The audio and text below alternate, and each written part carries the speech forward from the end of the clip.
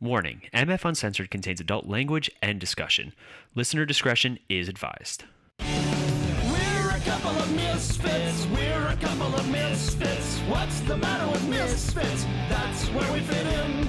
We're not Duffy and Dilly. Don't go around willy-nilly. Seems to us kind of silly. Hello, everyone, and welcome back to MF Uncensored. Don't forget, if you guys are listening to us on the go, you can find us on Podbean, Apple Podcasts, Stitcher, Spotify, iHeartRadio, basically anywhere you guys get podcasts. You can also find more of our content on our website, themisfitfaction.com. There you find links to not only this show, but our other shows like the Multiverse Fancast and Cinematic Adventures.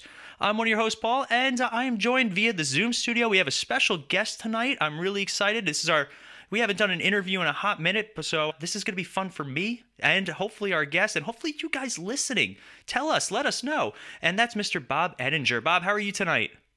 Doing well. Thanks for having me. Thank you for being on. Now, before we even get started, I have to tell the story about how this interview finally came together, and Bob was like the best sport with how bad I am at certain aspects.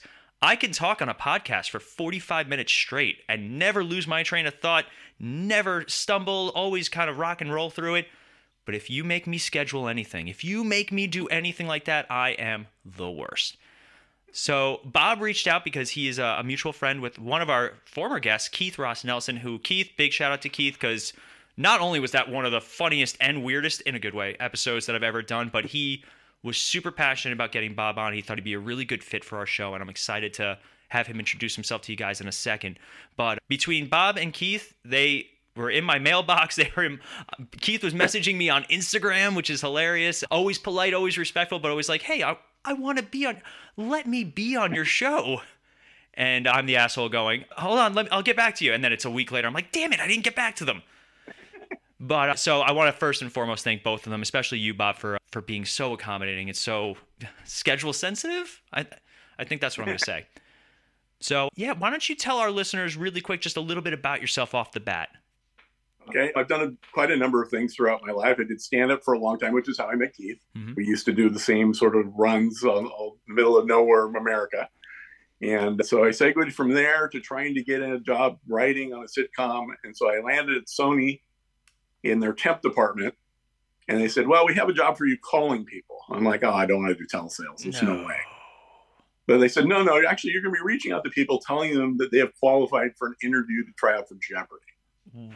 I thought to myself, wow, okay, these people probably will want to hear from me. And so I parlayed that temp job into a regular job and was there for about a decade. It was there during the time that Ken Jennings had his big long win. Brad Rutter had his 5-time wins and a number of other good 5-time winners. Part of my job in the contestant department was actually reaching out to people and calling them to be on the show. Mm-hmm. And I didn't make a lot of those calls, but I happened to make the call for both Brad and for Ken, which is kind of my claim to fame while I was there. That's so cool. So it was, and then, my job would also be in the green room collecting paperwork and helping them throughout their days. So it was very interesting during Ken's run, all the various things that I had observed. It was a unique time for sure.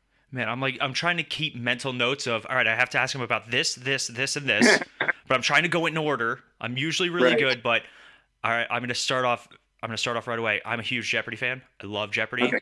My wife makes fun of me because we have different work schedules. So actually Jeopardy's on right now. That's how much I wanted to do this interview. I said no to Jeopardy. Wow. Yeah. Okay. So for me, we got a good champ on now, so it's quite a sacrifice. Yeah, that's what DVRs are for nowadays. It's awesome. There you go. Exactly. So just a little backstory for those of you guys who've listened to the show more than once. You know, my co-host Ronnie, who's sometimes does interviews, but mostly does the topical stuff. He and I used to go when we worked together. We would go right after work to get dinner, and the local hibachi place would play Jeopardy, and there was no sound, so we would always just get a little loaded and just start yelling out answers. Okay. And no matter what, we were always right because we didn't know what the answer actually was. Right. Sure. So yeah, and what are you working on right now though, so that way our listeners kind of have an idea of where beginning, middle, end we're going to be doing? So yeah, now it's sort of segued into writing. What we're going to talk about a little later is a book called Some Sports Stories. It is an audio book only. So I happen to have two really good friends who are both voiceover guys who are both really good. Mm-hmm. And they're all really short stories. So I thought it'd make perfect sense to farm out some to one person and some more to another person and kind of joggle back and forth. So there's 36, 37 stories in all. They range from under a minute all the way up to about 10. Mm-hmm. And the one thing that all the stories have in common is one way or another, they're all about sports. So right. everyone there's a number of people, Keith included, feel like the book has sort of a Wonder Years kind of vibe to it. And another person called it a love letter to sports. Oh, that's great. But the thing that's been really interesting is I have, number one, a lot of women listeners who really like it, which, not to say that women can't be into sports, but they are very upfront. It's like, you know what? I'm not super into sports, but I really like the relationship aspect. I talk about myself growing up. I talk about the exploits of my daughter, her playing in various sports, and then end it with sort of a tribute to my dad, not only talking about how is a sports-related scattering of his ashes, but also the speech that I gave at his funeral ceremony, which was sort of a baseball-themed speech that closes the book. Wow, that's awesome. That's really cool. It's interesting because normally when we have guests on, they're here to talk about one specific thing, like the book that they wrote or a project that they're working on. It's awesome when I have somebody, not to disparage any of our other guests, because I love just talking to people about what they're passionate about. But for you, like, it's a lot like Keith when I talked to him, where it was like, Keith was like, I'm here to talk about stand-up comedians and all these other things. And so suddenly I'm chasing Keith verbally just to try and keep up. I think we titled the name of our episode like Cats, Kung Fu, and Comedy, because that's where That's we right. went. He's got all the cats too. I forgot about that. Oh my God, so many cat stories. So let's start at the beginning because I have a huge respect for stand-up comedians in any capacity. It is... I've never done it. People are always like, why don't you do stand up? I go, because I'm comfortable behind a microphone. Getting up on stage is like something I have no desire to do. And I also do better when I'm bouncing off someone, not just going up there telling jokes. So how did you get into stand up comedy? I actually did my first stand up shows when I was in high school, actually. Wow. I grew up in Pasadena, California, home of a very famous club called the Ice House. Okay. And there was a gentleman by the name of Danny Mora who was doing stand-up workshops there. And as a high school senior, I took his stand-up workshop. And I did okay. And then I ended up sort of looking for colleges. And the one day I'm at UCLA, they have a thing in the Daily Bruin, which is a student newspaper, about a thing on campus called the UCLA Comedy Club. And there's a group of students who go and perform in dorms and various places throughout the campus and deliver, original material each time. And that was the thing that was cool that they figured out was we want people to keep coming to see us. So each show you had to come up with 5 to 7 minutes of new stuff. Oh, wow. And that was super challenging, but really great training ground for later on. Yeah, absolutely. And so I did stand up with kind of a who's who of American screenwriters and comedy. It was just amazing, the group of people I was with. Oh, that's really cool. So Jim Hertzfeld, Meet the Parents. Yeah. Oh my God. Yeah. Shane Black. No. Yeah. Ed Solomon. Wow. And the list just goes on and on. And then a number of people who also, like Don Reed, who also went on and became really successful stand-ups. My buddy Howard Leff did stand-up for a number of years. It was really fun. He did a bunch of evening at the Improvs. That's awesome. So just a super duper talented group of people. So you mentioned pushing you every time to do new stuff. It really was a challenge. So I was going to ask, like, what is the biggest challenge for you? Because obviously you like writing. It's something that you're passionate about. It's something that you're trying to really make a niche for yourself about it. So did you find the writing aspect more difficult or the actual performing more difficult? For me, I always enjoyed the writing more. Yeah. I was definitely one of those guys where I would knock out a good show, its first show Saturday, and rock it and go, okay, that's good. I'm good for a while. Wait, we got to do another one at 10:30? Oh, damn. Okay. Wait, I have to. The guys who are super good at doing stand-up over and over again are the guys who really love being on stage and really love they can't wait till the next show. Right. And I was much more the guy where it's like, yeah, that's a good one. I'm set with that show. But you'd have to do another show or another show after that. So yeah, I totally get that. It's kind of like the old Dorothy Parker thing, I guess. Didn't like writing but loved having written. Yeah, I can see that. Because like for us... Didn't love performing, but loved having performed. Right. So like when we do podcasts, there are times where we do like 3-4 episodes in a row. And I love doing it. And then it's all the opposite work, the writing up descriptions and putting it together and editing and this and that. And I'm like, man, why can't I just do the podcast part? I like that part. So, Right. so like it's the opposite for you and Yeah, me, yeah. but I totally get it.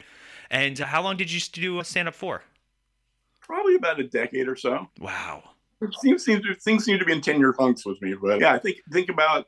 I went full time on the road in '88, and was dabbling before that. It was sort of the peak of the boom. The thing that was really great was when I quit my job. I had dates from September of '88 through June of '89 already on the books. Oh, wow.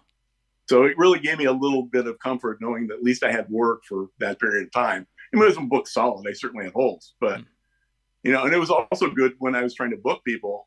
They would call us like, when are you available? It's like, oh, I don't have a date until X.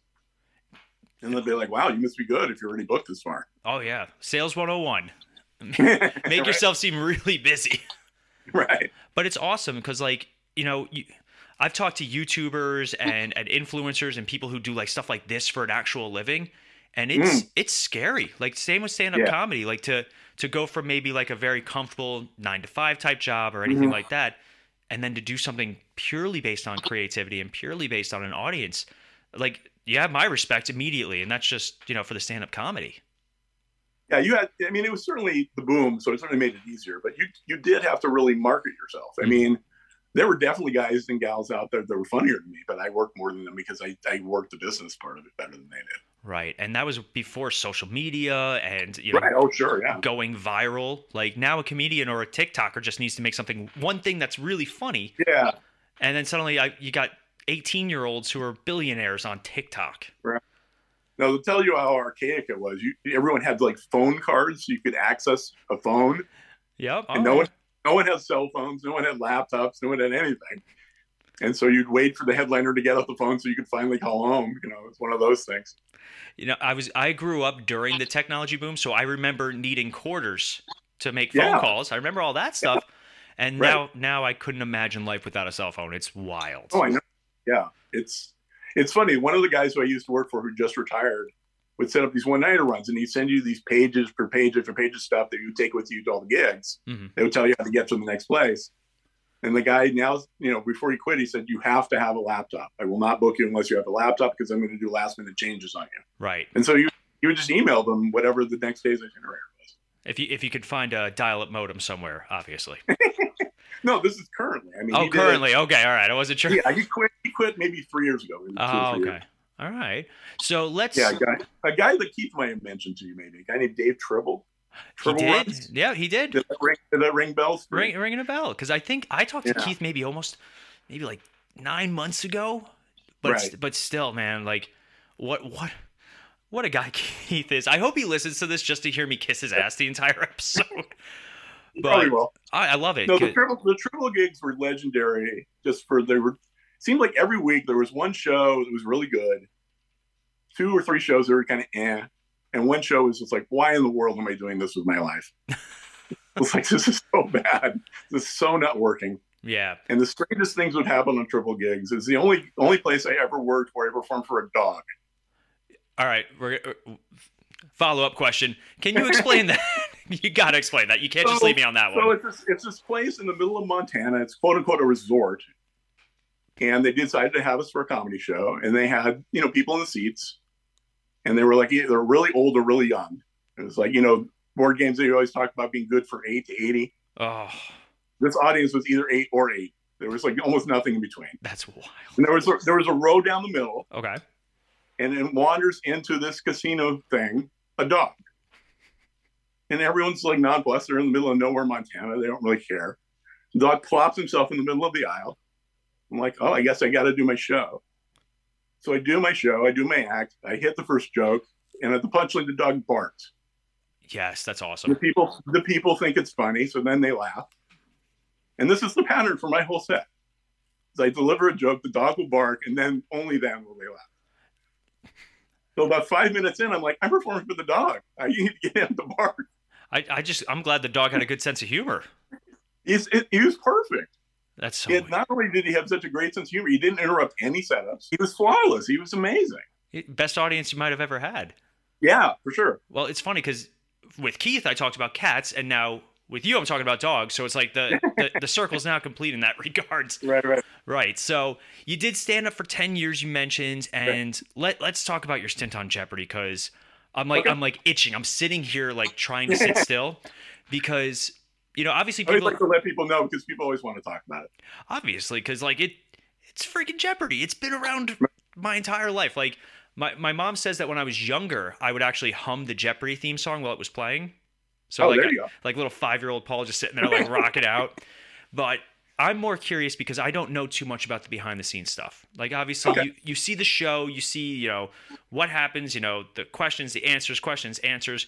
So basically, how did the contestant process work when you were doing it? Okay, so it's changed a bunch since then. But when I was there, it used to be, and this is pre 9/11, people would send postcards and we'd select them at random. Really? Yeah. So that was how we booked the contestant searches. Mm-hmm. So there was no online pretest. There wasn't any of that stuff back then. Right. That's how I first got hired in, was to be one of those people making the phone calls. And I was fortunate enough to be selected. It's like, well, he's pretty good. Maybe we should keep him around and have him do some other stuff. So that was, so on tape days, I would do the paperwork. Everyone had to sign a mile long thing of paperwork that they had to turn in. The thing I noticed almost right away, which I thought was really interesting, was I think in the general population, left-handers are about maybe 10 to 25%. Yeah, something like that. In any given Jeopardy room, it's about 50%. Really? There are tons of left-handers every day. I wonder if there's a correlation. I don't know, but it always fascinated me. I was just like, wow, there are a ton of lefties in there today. Yeah, my dad and my brother are both left-handed, and I'm not. And my dad is really smart, and I'm not. So I'm going to get a complex. I'm going to talk to my therapist about this one now. So this is a new thing for you to watch on the show. Are people ringing in right-hand or left-hand? Well, I always found it interesting how people buzz on that show. You'll get some people that'll just stand there and they'll buzz like underneath so you can't see it. Or you got the people that are like rapid fire clicking as fast as they can. There was that one guy, I forget, James maybe? He had like a whole big winning stint too on the show. Or whole tower, probably, yeah. Yeah, and I hated him. But he was a good player for sure. I hated him though. I like, he was so smug. He was so smug, and I was like, oh, I just hate this guy. But he rubbed people the wrong way. It's true. And for some people, that's true. Yeah, but you know what? In all honesty, if I hate somebody on a TV show, they're doing something right. They're eliciting that emotion. I know it's not like a scripted TV show or anything like that, but he was. They're getting you engaged. They're getting you to watch. So yeah, I would watch just to hope he would lose. Right. Like it was wild. If ever like he comes on for like a Tournament of Champions, or like I think he's on another show right now. Like he comes on the TV. Yeah, he's on a show called Chase that my buddy Don actually does the warm up for. So it's awesome. He fits well in there. So whenever he comes on TV, I just like scowl, and my wife's like, "Stop, stop it! He's real, but he's not real. He can't hurt you." Yeah. I'm just even nice Ken, it sort of created some of that animosity with some people. Right, I can imagine. It was very interesting during his streak because he was on for so long. And we'd bring the new contestants in that day. And, they all just like clockwork would watch the show the night before. Mm-hmm. Well, Ken was on the night before. Right. And all of a sudden Ken's in the room with them and they're like doing the math in their head. Like, wait, when is the show airing? And we tell them and they'd start doing the math. I was like, well, wait, how many shows has he won now? And then we tell them and you could literally see people in the room just checking out. Mm-hmm. Just like, I have no chance. I have no shot. And you could just see it in their eyes just almost immediately. That's like, okay, they're checking out. It's unfortunate, but that's they've convinced themselves they have no chance. They psych themselves out of the game. Yeah. So how many? Ken would do some interesting stuff. The other thing he would do that I thought was really interesting was, right up front in the earlier rounds, most people play Jeopardy. It's like you hear the question, do I know the answer? Okay, I'll ring it. Mm-hmm. He was very clearly, at least to me, was looking at timing the response from Alex and then ringing in and figuring in the time that the countdown lights go down, I'll figure out the answer. Oh, wow. So he inverted the game. And by doing that, all the other people freaked out and said, oh, geez, I need to ring in fast or I'm never going to get the chance to answer a question. And then they would ring in and not even be able to answer the question because they're going too quick. Yeah. People forget that Jeopardy, like all these games are also strategic. You're competing against other people. I think people forget that for Jeopardy because it's very one-on-one. Like the camera's only on the one person. Yeah. Wheel of Fortune's similar because I know that's on right after Jeopardy.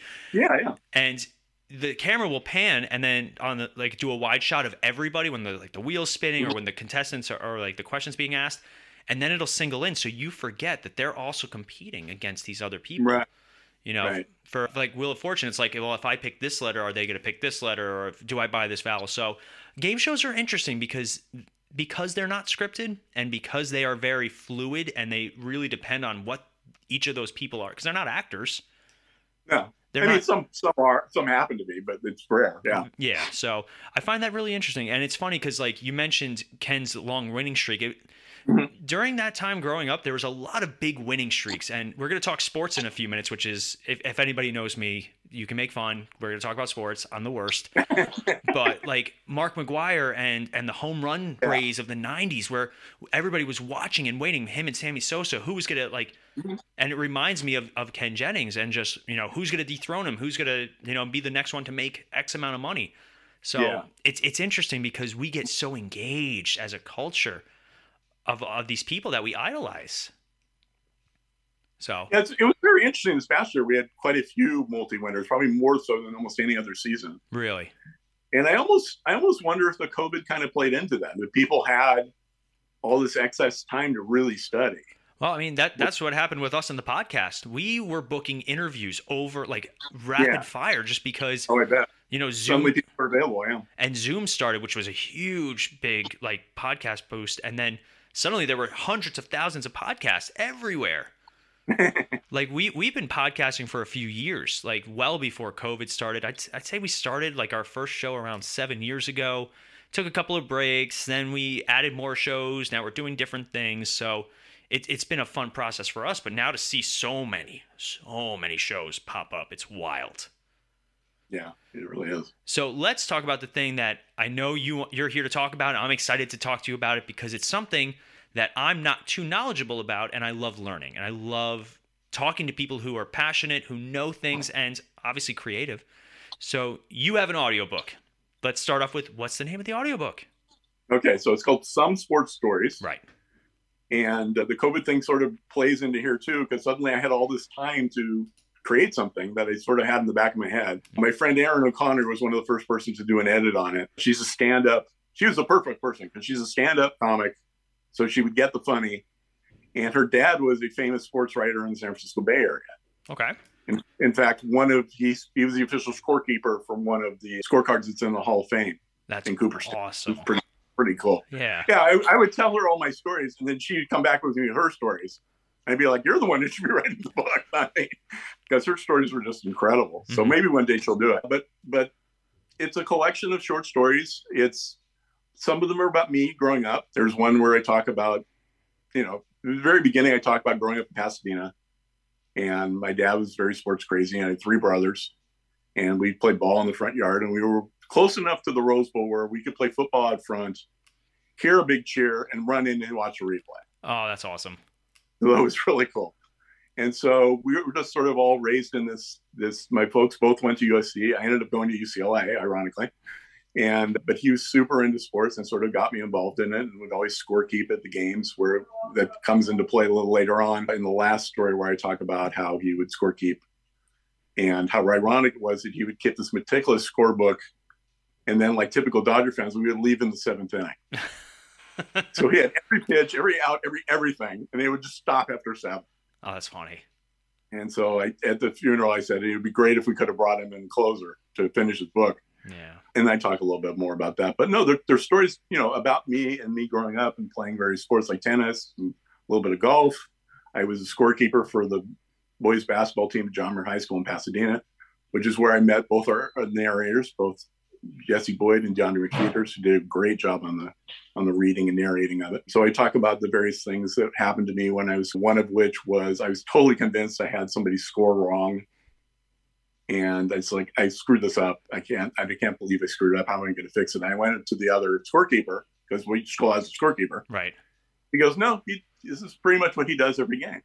Oh, that's wild. And so I said, okay, I guess I'm right. And the guy who was the person was Byron Scott, former Lakers star.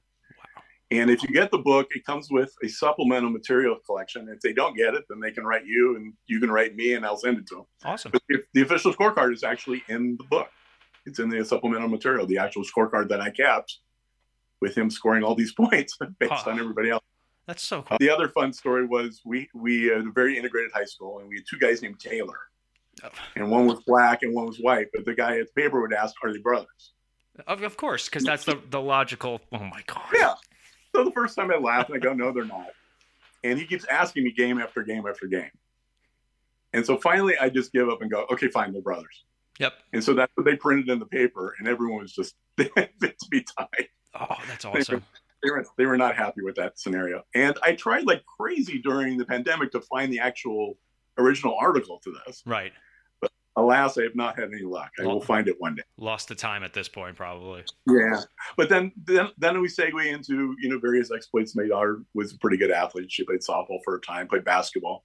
So I actually have video of her, playing basketball and the time that she had doing that. And then we segue to my dad passing and that stuff. Mm-hmm. But most of the stories are really funny. There's one where I was a little kid playing basketball and got a little too focused on the basketball game, a little too comfortable, and started doing something to my back end that I probably shouldn't have done in front of a crowd full of people. I started to do a little digging, shall we say. Oh, God. See, now I'm going to have to get the book just for that one part. That's right. It's most people's favorite story, ironically enough. Well, it's funny because sports are such an awesome, so again, I am not a sports fan. I am never going to be the one going, let's go to a game. Let's do this. I'm going to be the one going, what are we eating during the Super Bowl? What are the commercials that we're going to see? But the one thing about sports that I always loved and I always respected is the camaraderie between the teammates, the coach, and just even now in a culture where respect is not always the highest thing. Yeah. So part of my job, my real person job, not my podcast job, is I do security for sporting events. And none of it's, that's it. That's how ironic is that? It doesn't rub off into you at all being at these events. Because I don't get to watch the game. I have to watch the people. It sucks. But I always make sure that I check out the kids, and because it's high school level. And you'll see kids you'll see football players tackle the other person, then help them up and give them a pat on the shoulder, and then at the end of the game they all shake hands. A lot of them they're friends now. It's very different than even when I was a kid, you didn't know other teams, but now kids are playing. They're doing travel teams, they're doing school sponsored teams, they're doing all sorts of things, and obviously social media plays a bigger factor into it nowadays. So even though I don't follow sports, I do like hockey. I will say that I'm a hockey fan. If it's on, I'll watch it. I enjoy it. Okay. But otherwise, if we're watching a game, or me and my friends, I'll just be like, "What just happened?" They're like, "Well, they just scored." I'm like, "How many points is that?" They're like, "It's a touchdown." Well, how many is that? You're not answering me. So it's more like the running joke at this point. So whenever I make a sports reference, everybody's really excited. It's funny that you mentioned the sort of camaraderie that happens in between, because there's one of the stories in the book that is quite the opposite of that. Really? I was playing tennis in middle school, and I was playing number one singles that day. Mm-hmm. I would alternate, but that day I was playing number one, and we were playing a school called Elliott, and I beat their number one. And what happened was really odd. Right after that happened, a whole group of his teammates came over to me and congratulated me for beating their teammate. Really? They apparently hated this guy so much. Oh, that they were thrilled that I had beaten him. That's rough. Yeah. And then I told them that I'd probably end up playing with them, and next year in high school. And they're like, "Okay, we'll see you there." I mean, at least you made friends. Yeah, and we actually did play on the same tennis team. So. Oh, that's funny. But it was just so odd to be almost carried off on someone else's shoulders for beating their teammate.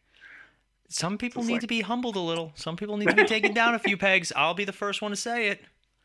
Right? But so for me, the only quote unquote sport that I did was, and this is even funnier when I started talking to Keith about it. So I did Taekwondo for years. Oh, so there you go. So this got something common there for sure. Keith and I went on for 20 minutes just about martial arts, and then Keith and I were the perfect storm of just people to talk to. Because at the same, so we both did martial arts. Right. Obviously, we're both in some sort of creative medium. Him more with the stand-up, and me here. And then I had just gotten a cat at the time. Oh, nice! So funny. So, I think the cat even came downstairs at one point and jumped up on the screen or something like that. So, it's like the universe was like, "You need to talk to Keith And then when Keith reached out about talking to you, I was like, I need to listen to Keith and talk to Bob because he's the Zen master. He knows. He always knows. It's wild, and he'll tell you that he knows. Like, he's an amazing guy. I was very thrilled that I sent him a draft of the book when it was actually a book, and he's like, I love it, and it's like it was like an hour or an hour and a half later, and it was before it was an audiobook. And he read it like that. You finished it really already? Oh, that's awesome. He goes, I read it. I love it. It's great. So where did that decision come from to go from something written to the audio only? Yeah. So what happened was a couple of things. First of all, my friend Nancy Young, who's an author, had thought that the audio market was a good way to go, that it was easier to get into. You didn't need to know somebody to get started, so to speak. And then it dawned on me, it's like, both Jesse and DeAndre both do voiceover work for all kinds of different people. Maybe they would do it for me and we could have them both do it. And, we get together, play golf all the time. And so, now it is when we go play golf, I get to hand them a check along with, which is kind of fun. That's awesome. So, so that seemed like making more sense. And I thought that, especially since the stories are so short, and it's not one long continuous story, that it would make sense to banter back and forth between narrators. Yeah, because it kind of breaks up. It really brought a bunch of the stories to life. There were a couple stories that I wrote where it's like, I don't know, is that enough of the story? And then they read it and it's like, oh yeah, that is a good story. Okay. And the cool thing about audiobooks is they're also performing to a degree, right? Yeah, totally. Like my wife loves audiobooks. I like to I need to hold something, I need to read it. But I can always they're like podcasts. I can throw them on like if I'm, cleaning the house, working out, whatever. And if you get an audiobook where the narrator is just like, even if it matches the tone of the book, it still takes me out completely. Yes, it's deadly. Yeah, absolutely. Like even comedians, like Woody Allen was very deadpan when he talked and did his comedy, and like it worked because that kind of matched his personality. But like if I'm just listening to something and not seeing it or reading it, it makes it hard if it's just one tone. So I think actually having two different narrators who also are voice actors is like golden. Yeah, it turned out really well. I mean, it's interesting what you say about the comedians because I have one of the Eddie Izzard books as an audiobook. And he has so many footnotes. It's really hard to follow. It's almost draining. Oh my God, yeah, I can imagine. Because he's so on, and then he goes to footnotes. It's like, okay, sidebar, okay, this, okay, that, and you're just like, okay, where are we again? And am I still driving? Yeah, I am still driving my car. Where am I? Looks around.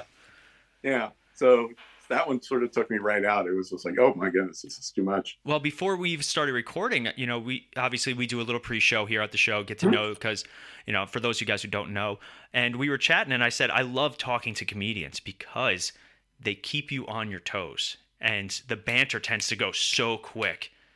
And I find that when people sit here and they kind of think about their answers, sometimes it works out really well, and obviously I edit out all the spaces so nobody knows how long that actually is. But like there are times where you edit out the long pregnant pauses as well. Oh yeah, one of the first interviews that I did, and I won't say who, I won't say what, because obviously that interview still exists and it's there.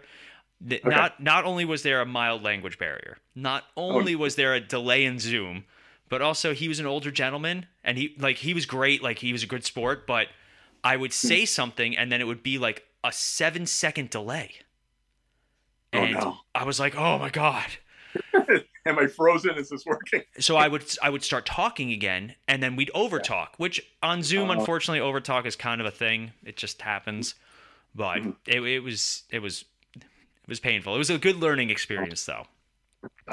Now, speaking of learning experiences, I want to really quick circle back to comedy.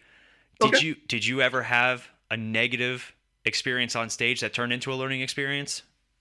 I'm sure I did. They probably blocked them out. They're painful that way. Yeah, I mean, it was interesting. I ended up working a week in Portland, and our headliner that week was Steve Harvey. Wow. And even then, he had it. He didn't have a ton of material, but people loved him so much, it didn't matter. It was his personality. He was a big personality. Big, huge personality. He had a couple killer bits. He had one boxing bit that was just dynamite. I'm going to have to look it up. He probably, in a 45-minute set, maybe half was improv. Wow.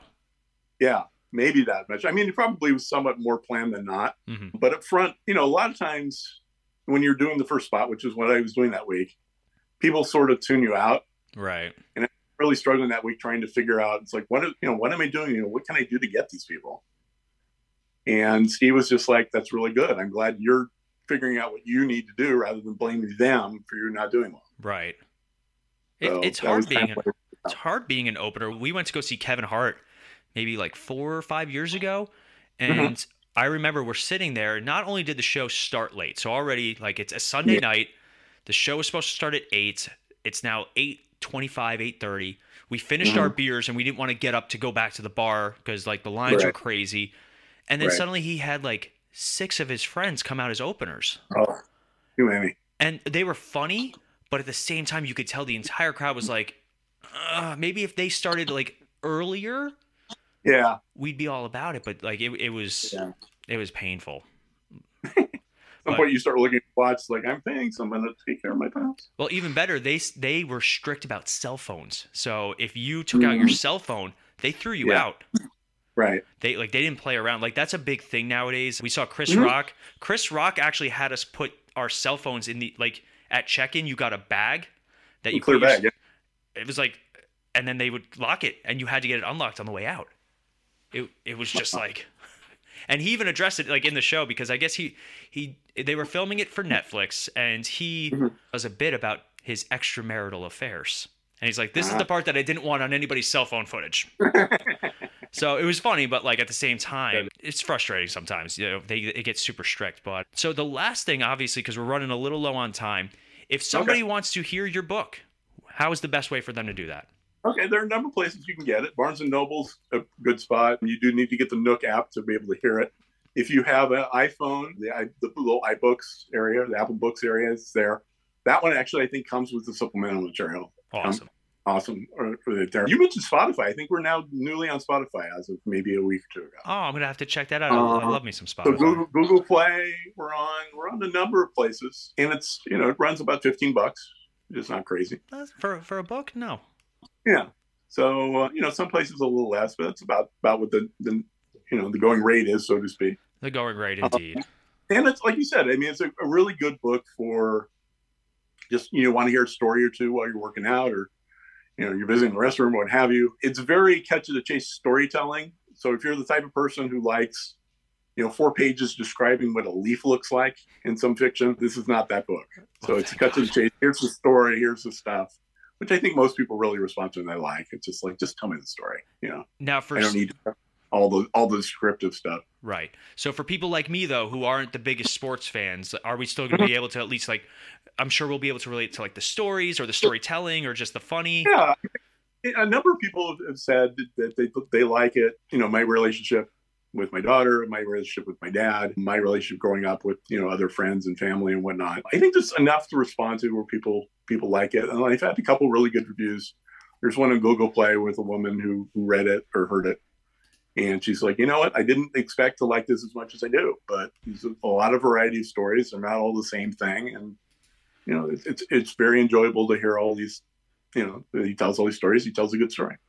Yeah. I found it. I found the review. So, because for our listeners, I'm going to make sure that when I post the episode, when it's up and live, I want to make sure that I put some links on there so, people can take a peek. Any website, like anything like that you have personally or anything along those lines? I don't as of yet. I probably should, but not as of yet. I engage with people on Facebook or, like I said, if they contact you to get the supplemental stuff, I'll send it to them. Oh, yeah, absolutely. Guys, if you have questions or want, more of the information, please reach out. You guys know the website, misfitfaction.com, and our email, misfitfaction@gmail.com.